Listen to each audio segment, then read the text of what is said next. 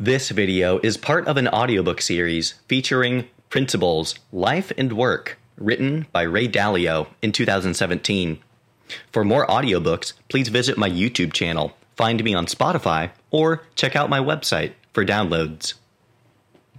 Part 3, Chapter 1, Trust in Radical Truth and Radical Transparency. Understanding what is true is essential for success, and being radically transparent about everything, including mistakes and weaknesses, helps create the understanding that leads to improvements. That's not just a theory. We have put this into practice at Bridgewater for over 40 years, so we know how it works. But like most things in life, being radically truthful and transparent has cons as well as pros, and I will describe as accurately as possible them within this chapter. Being radically truthful and transparent with your colleagues and expecting your colleagues to be the same with you ensures that important issues are apparent instead of hidden. It also enforces good behavior and good thinking, because when you have to explain yourself, everyone can openly assess the merits of your logic. If you are handling things well, radical transparency will make that clear. And if you are handling things poorly, radical transparency will make that clear as well. So it helps to maintain high standards. Radical truth and radical transparency are fundamental to having a real idea meritocracy. The more people can see what is happening, the good, the bad, and the ugly, the more effective they are at deciding the appropriate ways of handling things. This approach is also invaluable for training. Learning is compounded and accelerated when everyone has the opportunity to hear what everyone else is thinking. As a leader, you will get the feedback essential for your learning and for the continual improvement of the organization's decision-making rules. And seeing firsthand what's happening and why builds trust and allows people to make the independent assessments of the evidence that a functioning idea meritocracy requires. Adapting to radical truth and radical transparency. It takes getting used to. Virtually everyone who joins Bridgewater believes intellectually that radical truth and radical transparency are what they want, because after careful thought, that's what they signed up for. Yet most find it difficult to adjust to it because they are struggling with the two U's, which we explained in understanding that people are wired very differently. While their upper level U understands the benefits of it, their lower level U tends to react with a flight or fight response. Adapting typically takes about 18 months, though it varies from individual to individual, and there are those who never successfully adapt to it. Some people tell me it's inconsistent with human nature to operate this way, that people need to be protected from harsh truths, and that such a system could never work in practice. Our experience and our success have proven that wrong. While it's true that our way of being is not what most people are used to, that doesn't make it unnatural, any more than the hard physical exercise athletes and soldiers do is unnatural. It is a fundamental law of nature that you get stronger only by doing difficult things.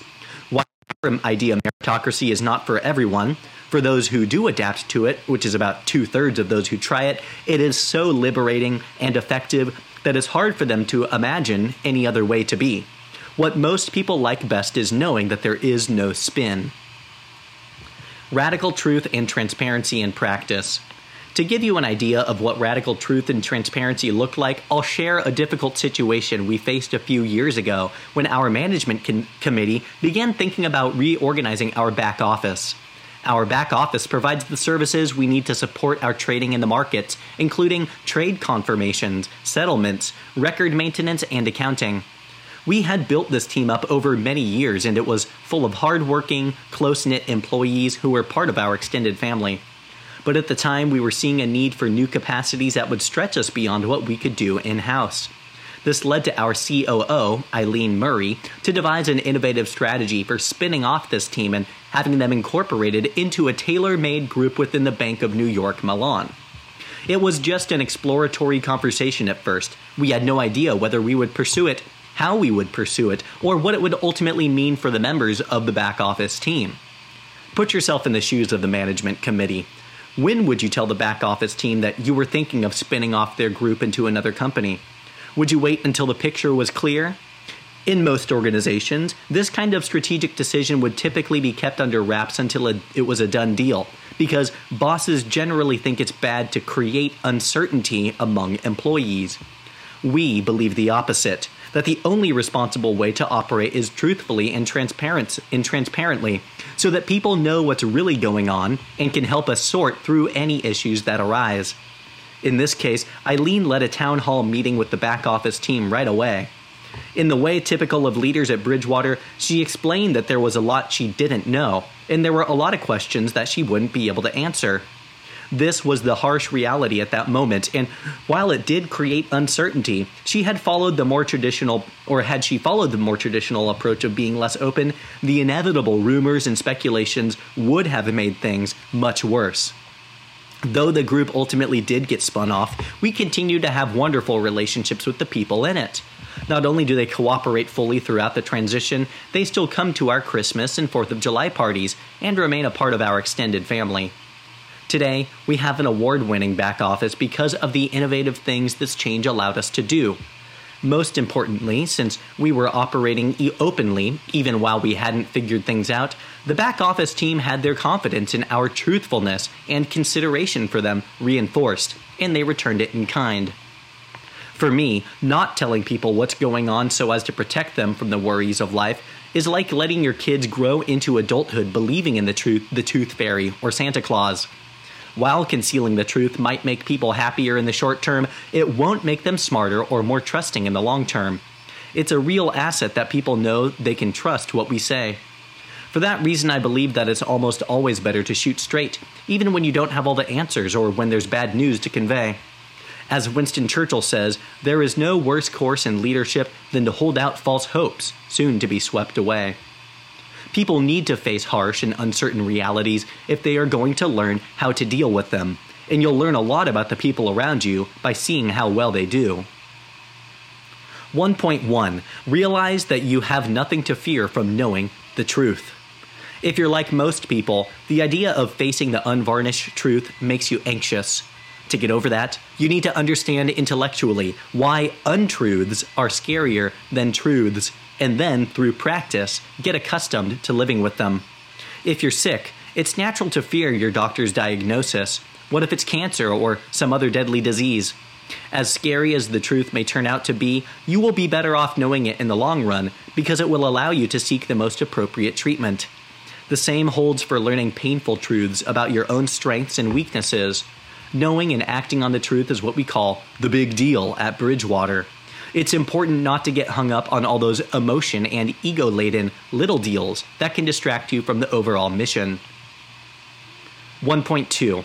Have integrity and demand it from others. Integrity comes from the Latin word integritas, meaning one or whole. People who are one way on the inside and another way on the outside, i.e. not whole, lack integrity. They have duality instead. While presenting your view as something other than it is can sometimes be easier in the moment because you can avoid conflict or embarrassment or achieve some other short-term goal, the second and third order effects of having integrity and avoiding duality are immense. People who are one way on the inside and another on the outside become conflicted and often lose touch with their own values. It's difficult for them to be happy and almost impossible for them to be their best. Aligning what you say with what you think and what you think with what you feel will make you much happier and much more successful. Thinking solely about what's accurate instead of how it is perceived pushes you to focus on the most important things. It helps you sort through people and places because you'll be drawn to people and places that are open and honest. It's also fairer to those around you. Making judgments about people so that they are tried and sentenced in your head without asking for their perspective is both unethical and unproductive. Having nothing to hide relieves stress and builds trust. A. Never say anything about someone that you wouldn't say to them directly, and don't try people without accusing them to their face. Criticism is welcomed and encouraged at Bridgewater, but there is never a good reason to badmouth people behind their backs. It is counterproductive and shows a serious lack of integrity. It doesn't yield any beneficial change, and it subverts both the person being badmouthed and the environment as a whole. Next to being dishonest, it is the worst thing you can do in our community. Managers should not talk about people who work for them if they are not in the room. If someone is not present at a meeting where something relevant to them is discussed, we always make sure to send them a recording of the meeting and other relevant information. B. Do not let loyalty to people stand in the way of truth and the well-being of the organization. In some companies, employees hide their employers' mistakes, and employers do the same in return. This is unhealthy and stands in the way of improvement because it prevents people from bringing their mistakes and weaknesses to the surface, encourages deception, and eliminates subordinates' right of appeal. The same thing applies to the idea of personal loyalty. I have regularly seen people kept in jobs that they don't deserve because of their personal relationship to the boss, and this leads to unscrupulous managers trading on personal loyalties to build fiefdoms for themselves. Judging one person by a different set of rules than another is an insidious form of corruption that undermines the meritocracy. I believe in a healthier form of loyalty founded on openly exploring what is true. Explicit, principled thinking and radical transparency are the best antidotes of self-dealing. When everyone is held to the same principles and decision-making is done publicly, it is difficult for people to pursue their own interests at the expense of the organization's. In such an environment, those who face their challenges have the most admirable character. When weaknesses and mistakes are hidden, unhealthy character is rewarded instead. 1.3. Create an environment in which everyone has the right to understand and what makes sense, and no one has the right to hold a critical opinion without speaking up. Whether people have the independence and character to fight for the best answers will depend upon their nature, but you can encourage them by creating an atmosphere in which everyone's first thought is to ask, is it true? A. Speak up and own it, or get out. In an idea meritocracy, openness is a responsibility. You not only have the privilege to speak up and fight for right, but are obliged to do so. This extends especially to principles. Just like everything else, principles need to be questioned and debated. What you're not allowed to do is complain and criticize privately, either to others or in your own head. If you can't fulfill this obligation, then you must go. Of course, open-mindedly exploring what is true with others is not the same thing as stubbornly insisting that only you are right, even after the decision-making machine has settled an issue and moved on. There will inevitably be cases where you must abide by some policy or decision that you disagree with. B. Be extremely open. Discuss your issues until you are in sync with each other, or until you understand each other's positions and can determine what should be done. As someone I worked with once explained, it's simple, just don't filter. C. Don't be naive about dishonesty. Other people lie more than most people can imagine. I learned that by being in the position of being responsible for everyone in the company. While we have an exceptionally ethical group of people, in all organizations there are dishonest people who have to be dealt with in practical ways.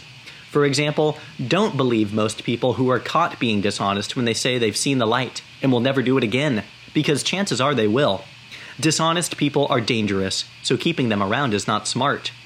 At the same time, let's be practical. If I tried to limit my relationships to people who never lied, I would never have anyone to work with. While I do have extremely high standards when it comes to integrity, I don't view it in a black or white, one strike and you're out way. I look at the severity, the circumstances, and the patterns to try to understand whether I am dealing with a person who is a habitual liar and will lie to me again, or with a person who is fundamentally honest yet imperfect.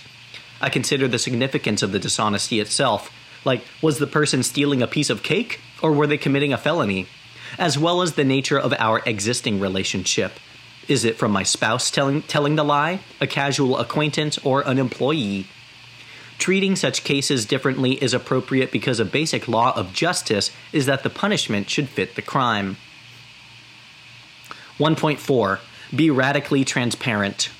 If you agree that a real idea meritocracy is an extremely powerful thing, it should not be a great leap for you to see that giving people the right to see things for themselves is better than forcing them to rely on information processed for them by others. Radical transparency forces issues to the surface. Most importantly, and most uncomfortably, the problems that people are dealing with and how they're dealing with them. And it allows the organization to draw on the talents and insights of all its members to solve those problems. Eventually, for people who get used to it, living in a culture of radical transparency is more comfortable than living in the fog of not knowing what's going on and not knowing what people really think.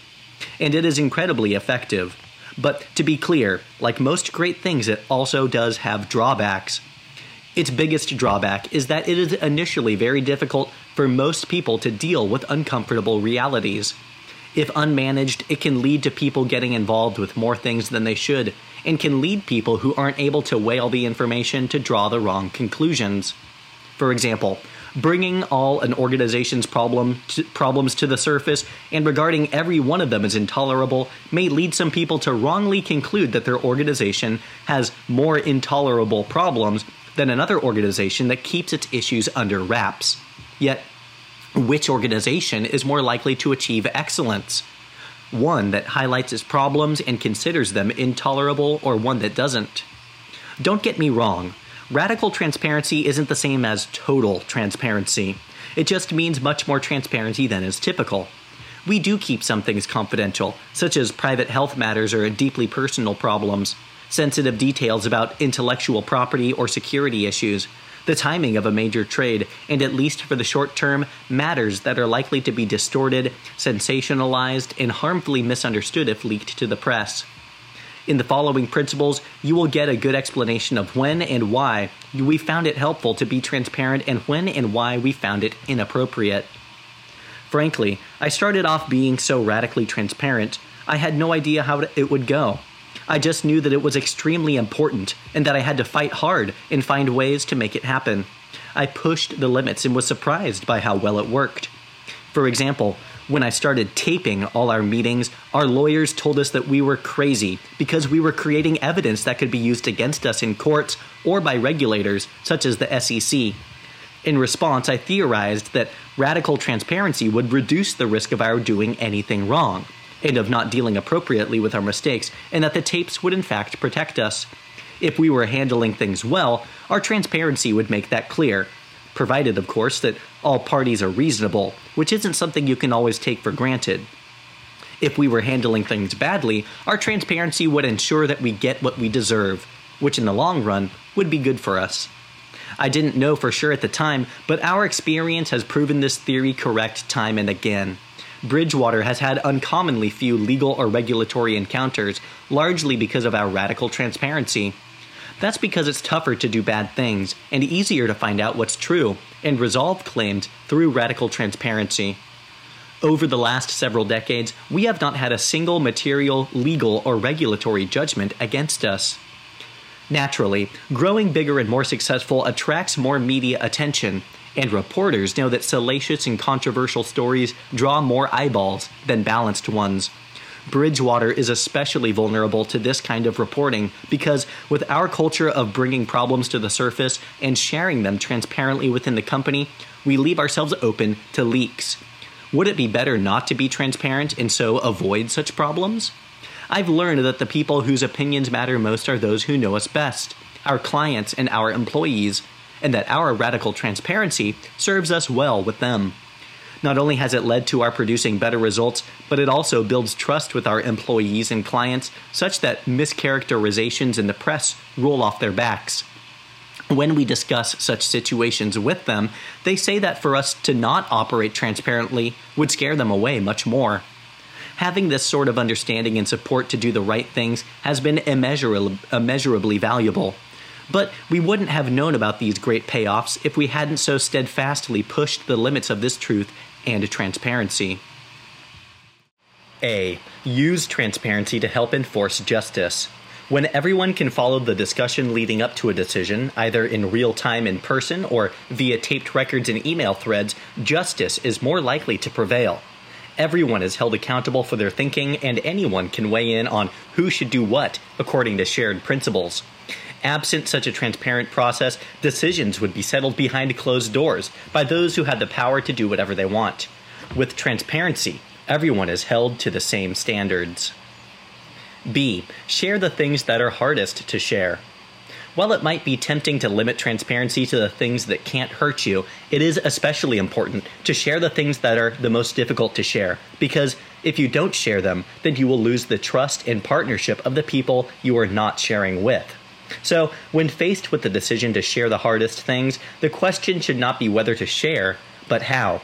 The following principles will help you do this well. C. Keep exceptions to radical transparency very rare. While I would like virtually total transparency and wish that everyone would handle the information they have access to responsibly to work out what's true and what to do about it, I realize that that's an ideal to be approached but never fully achieved. There are exceptions to every rule, and in very rare cases, it is better not to be radically transparent. In those unusual cases, you will need to figure out a way that preserves the culture of radical transparency without exposing you and those you care about to undue risks. When weighing an exception, approach it as an expected value calculation, taking into consideration the second and third order consequences. Ask yourself whether the costs of making the case transparent and managing the risks of that transparency outweigh the benefits. In the vast majority of cases, they don't. I've found that the most common reasons to limit broad transparency are 1. Where the information is of private, personal, or confidential nature and doesn't meaningfully impact the community at large. 2. Where sharing and managing such information puts the long-term interests of the Bridgewater community, its clients, and our ability to uphold our principles at risk, for instance, our proprietary investment logic or a legal dispute. And 3. Where the value of sharing the information broadly with the community is very low, and distraction it would cause would be significant, compensation for instance.